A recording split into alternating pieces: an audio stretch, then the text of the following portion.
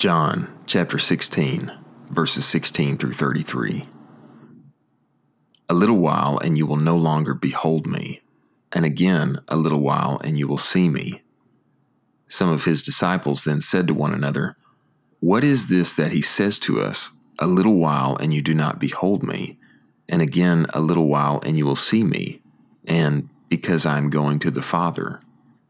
Therefore they said, "What is this that he says, a little while?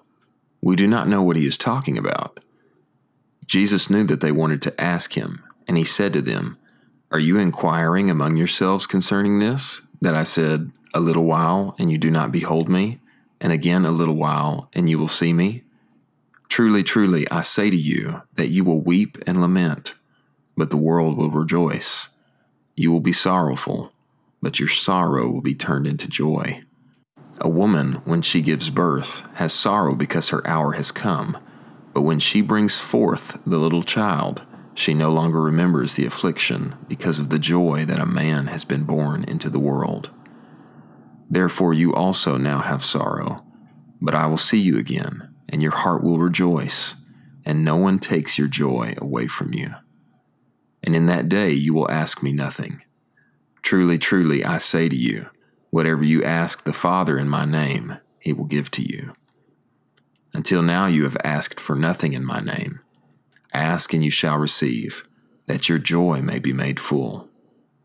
These things I have spoken to you in parables. An hour is coming when I will no longer speak to you in parables, but I will report to you plainly concerning the Father. In that day you will ask in my name, and I do not say to you that I will ask the Father concerning you, for the Father himself loves you, because you have loved me and have believed that I came forth from God.